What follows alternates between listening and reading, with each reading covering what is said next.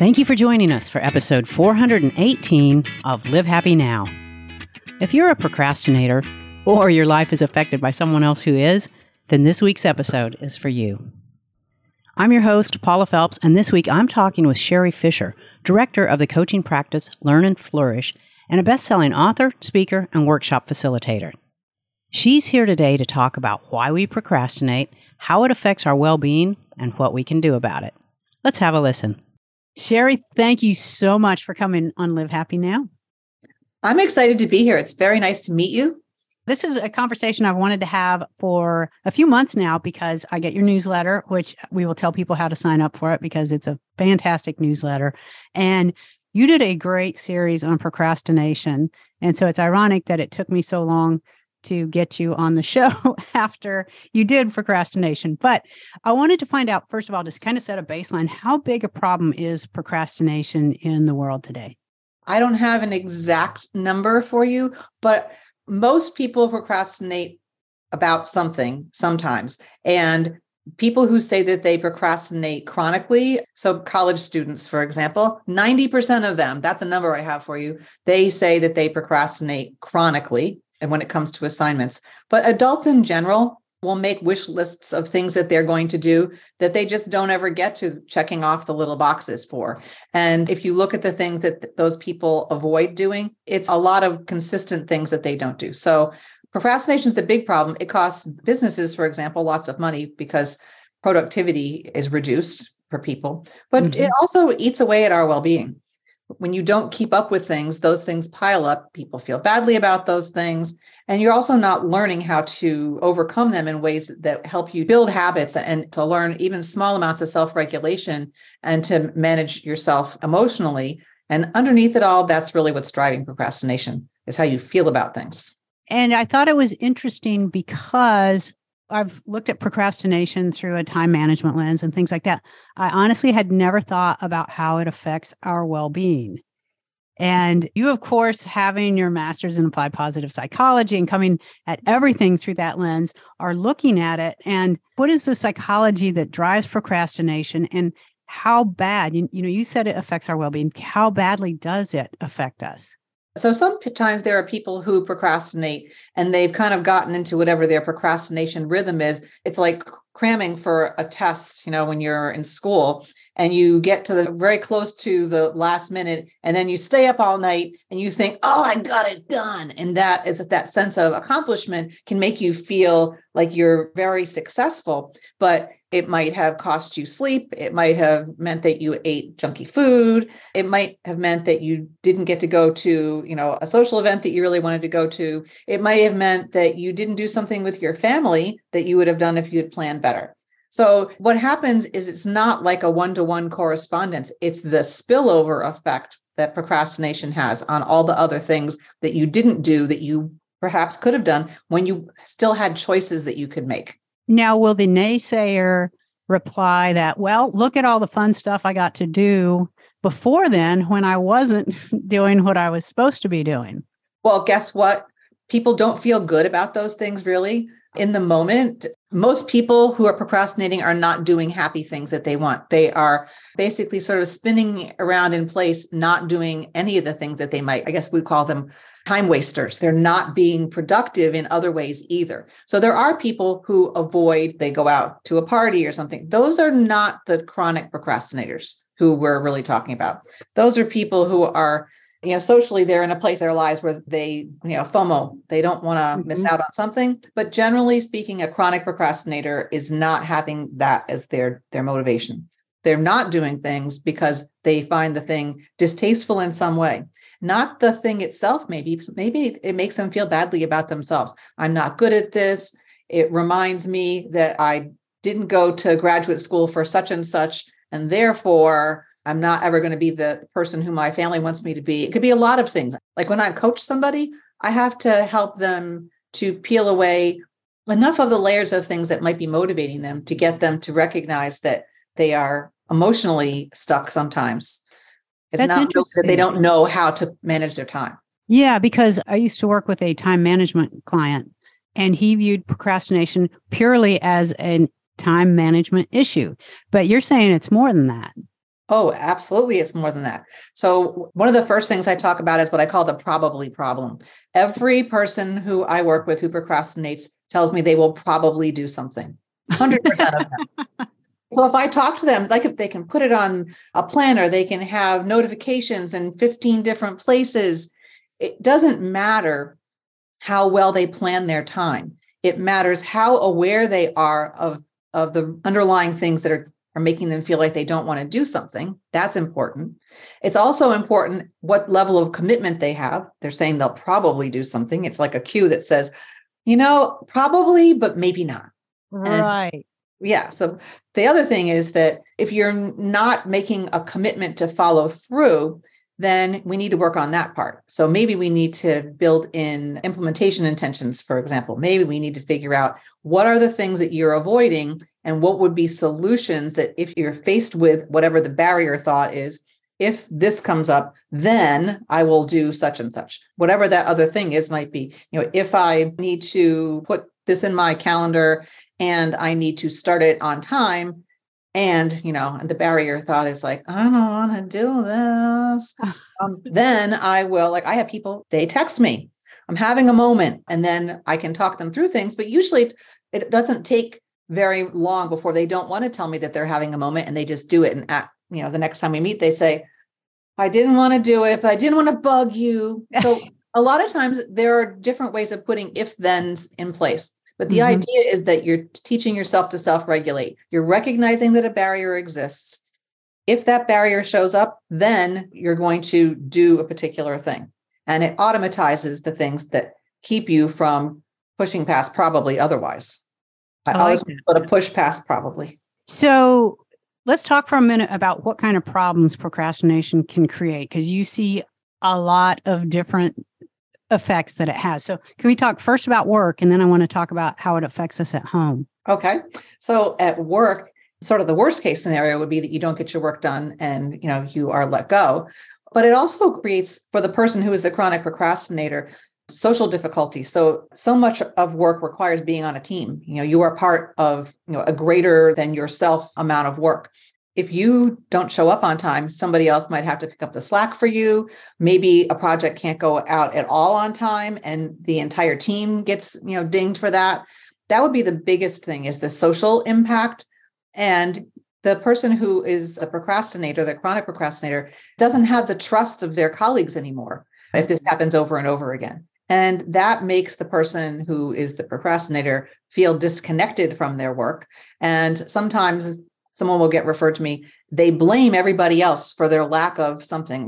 Those people don't have enough patience. They're unrealistic. They don't know how hard my life is, or things like that. They're not able to empathize with what it's like to be the person who is getting the job done. Because the chronic procrastinator may have been doing this forever until they ended up in a situation where there was no longer enough structure to help them to be able to get things done. When they're on their own and they don't have all of their good if-thens in place, they may struggle a lot. That's the biggest impact at work. Wow. And so then when they take those habits home, what kind of effects does it have at home when we just keep putting things off?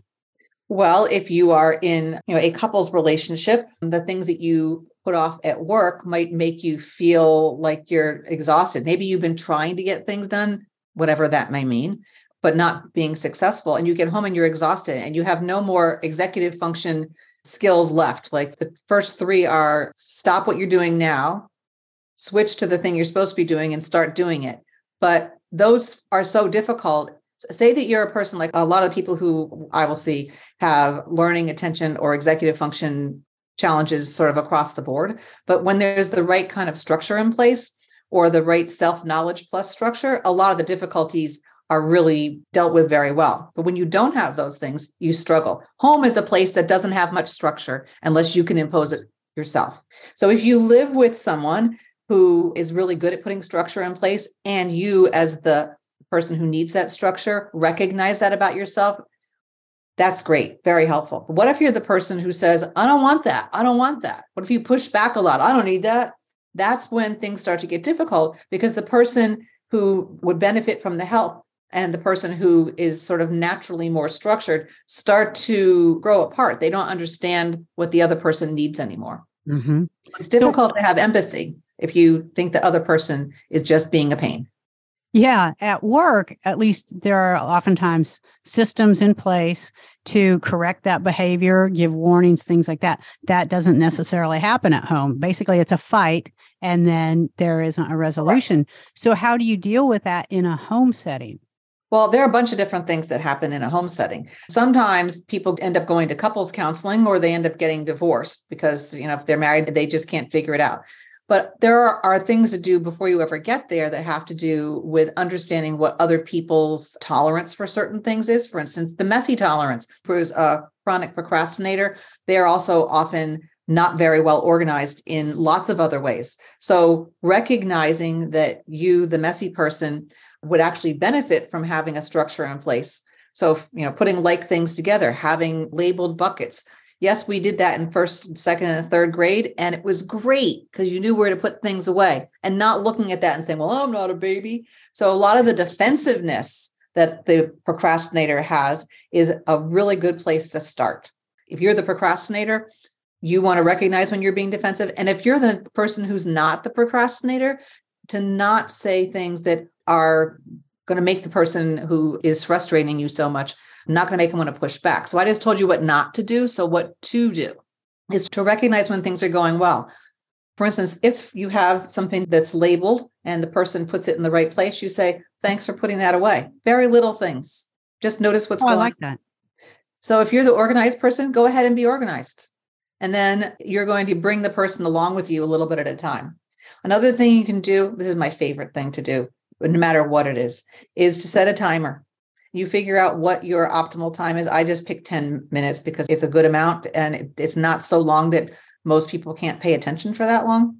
But even if I work with a high school student who never gets their work done, I might even set the timer for 5 minutes because you want the person to have the idea that they're not going to have to do the heinous thing forever. You want them to only have to do the heinous thing for a short amount of time. But you also want them to have the lived experience of success. And when they do it, you don't want to look and say, oh, that's all you got done. You want to say, that was great. Next time, 10 minutes. And you do 10 minutes for a while until you can say to the other person, let's do 15 minutes. Or ask them, how long should I set the timer for? I usually just ask someone, how many minutes do you want?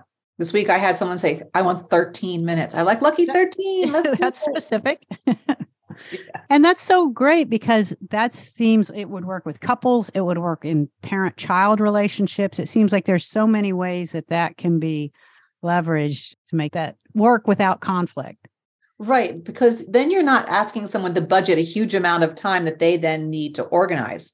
So the thing with time management is if you say someone is going to have to work for, 2 hours when they get home from work, that person is going to not get much done then, and they'll be angry. So they'll have to be self-regulating their anger and maybe their tiredness and maybe they're hungry. There could be a lot of other things that are competing for attention at that point. That's why time management doesn't work so well. But if you divide time into emotionally micro-manageable parts, then you're heading in the right direction. When do we know that it's a time management problem and we're overburdened versus we're just procrastinating? It's easy to say, well, I just have too much to do. How do we define and determine which it really is?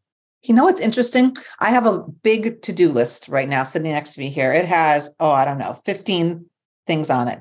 And this morning, my plan yesterday, because I took that to-do list, I stuck it right on top of the lid of my computer. And my plan today was to bang out all those things. And then I had several interruptions that were work-related interruptions, and I did not get to that list. So the list is still sitting here. These are things that must get done. So eventually they will get done. But you can have the best laid time management plans, and then something will interrupt. So what do you do when that happens is, I think, a question that people also ask. You can also use your timer for that. I can just say, I will do as many things as possible that I can get done in the next 10 minutes. And you just bang through them for 10 minutes. And then I put the list aside and I'll get back to more things later when I have 10 minutes free. Because usually you will have little bursts of time. Those bursts of time effective for you is much more valuable than trying to figure out how to become more efficient. I like that because a lot of times I think when we just have a burst of time, it's like, I've got 10 minutes. I can't really do anything. So we hit social media or we scroll through our phone. We kind of waste the time almost intentionally, giving ourselves the excuse that I don't really have enough time to get things done. Right. But if you have 10 minutes and a list, you just get started. Another good approach is to leave the thing that is on your computer screen, the last thing before you put the lid down, to have that be the thing that is your priority. So you don't have to go looking for what to do. That's the way to go down the procrastination rabbit hole really fast. Oh, yeah. The other thing I like, that's a great tip. Because it's right there in front of you. But the other thing, even better than that, is to, especially if you're in a document where you can make comments, go ahead and write for yourself what you're going to start with. On mine, I will write down start here, and then I write myself what I'm going to do, or it's just highlighted and it says start here. If I have an idea, sort of like before I decide I'm done for the day, I might write that idea down, a comment on a document. I write, among other things that I do besides work with people. Mm-hmm. And if I lose an idea, that's not a good thing. I have loads of them. I never run out of ideas, but sometimes you have a really great one. If I plan ahead, that's, my implementation intention is if I have an idea, then I will record it. So finding where to record your ideas, where to record your items for your to-do list, and having it be automatized for you, so you automatically do the same thing, you're much less likely to get off track. And getting off track is the way you procrastinate. So is procrastination an innate behavior, or is it something we learn along the way? Where does it even come from? Well, I think that I'm going to say yes and yes, that kind of a question. Is it innate? I had 2 kids. They were very different in some ways and not so different from each other in other ways. So, sometimes you have kids and you look at them and you think, oh, how could 2 such, different people ever have come into the world? Plus, I've worked with thousands and thousands of people. Do I think that they came into the world as procrastinators? I'm going to say people come into the world with varying degrees of executive function skill, and that you probably have, a tendency to be less self-regulated or more self-regulated, and that you can learn to be more self-regulated. Another thing is, do people have a process that works for them? Lots of times they haven't learned a process. Without that process, they just get lost. So is that because they are innately procrastinators? Maybe not. Maybe they just didn't get taught a way to do things in a more systematic way. Another one is that the procrastination a problem across all contexts. And sometimes it's not. Sometimes it only happens in one place. So we have to look at that. Do they do everything except for like the last step of taking action? In which case we got to get them just over the edge. In which case they probably are chronic procrastinators, and that's their stuck point is right there. So those are kind of my 4 things. I call it the SPCA. That's what I just told you. Structure, like process, context, action.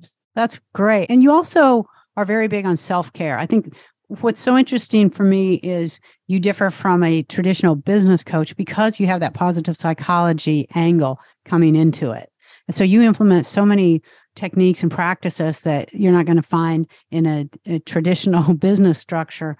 Talk about self-care and how you see that being used as part of overcoming procrastination. Well, I have something I call mindfulness interval training. So people will say, do I have to know how to meditate to do that? Because some people are just like, I can't do it. I can't sit still or whatever. No, it's not about that. Mindfulness interval training is like if you have interval training you're doing for exercise. You're going to take something and you're going to do it for a very short amount of time, intensively. And when I say a short amount of time, I'm talking about a minute, right? When you don't want to do something and you're like, no, I don't want to. Can you calm yourself down? That's sort of the first step. In a minute, there are ways to do this. So I have a list of these that you can download on my website. But you might rub your palms together and then just put them over your eyes and just slowly inhale and exhale. Inhale through your nose, exhale through your mouth. Another way of doing that is to do 5-finger breathing. You close your eyes if you're comfortable doing that. You use one finger and you trace on the other hand. The opposite hand, doesn't matter which hand you use as your tracing finger. Use your index finger and trace up your thumb as you inhale through your nose and then exhale through your mouth, going down. And then you would do the same thing up the next finger, and you're going to inhale, tracing up your index finger, inhale through your nose, exhale through your mouth.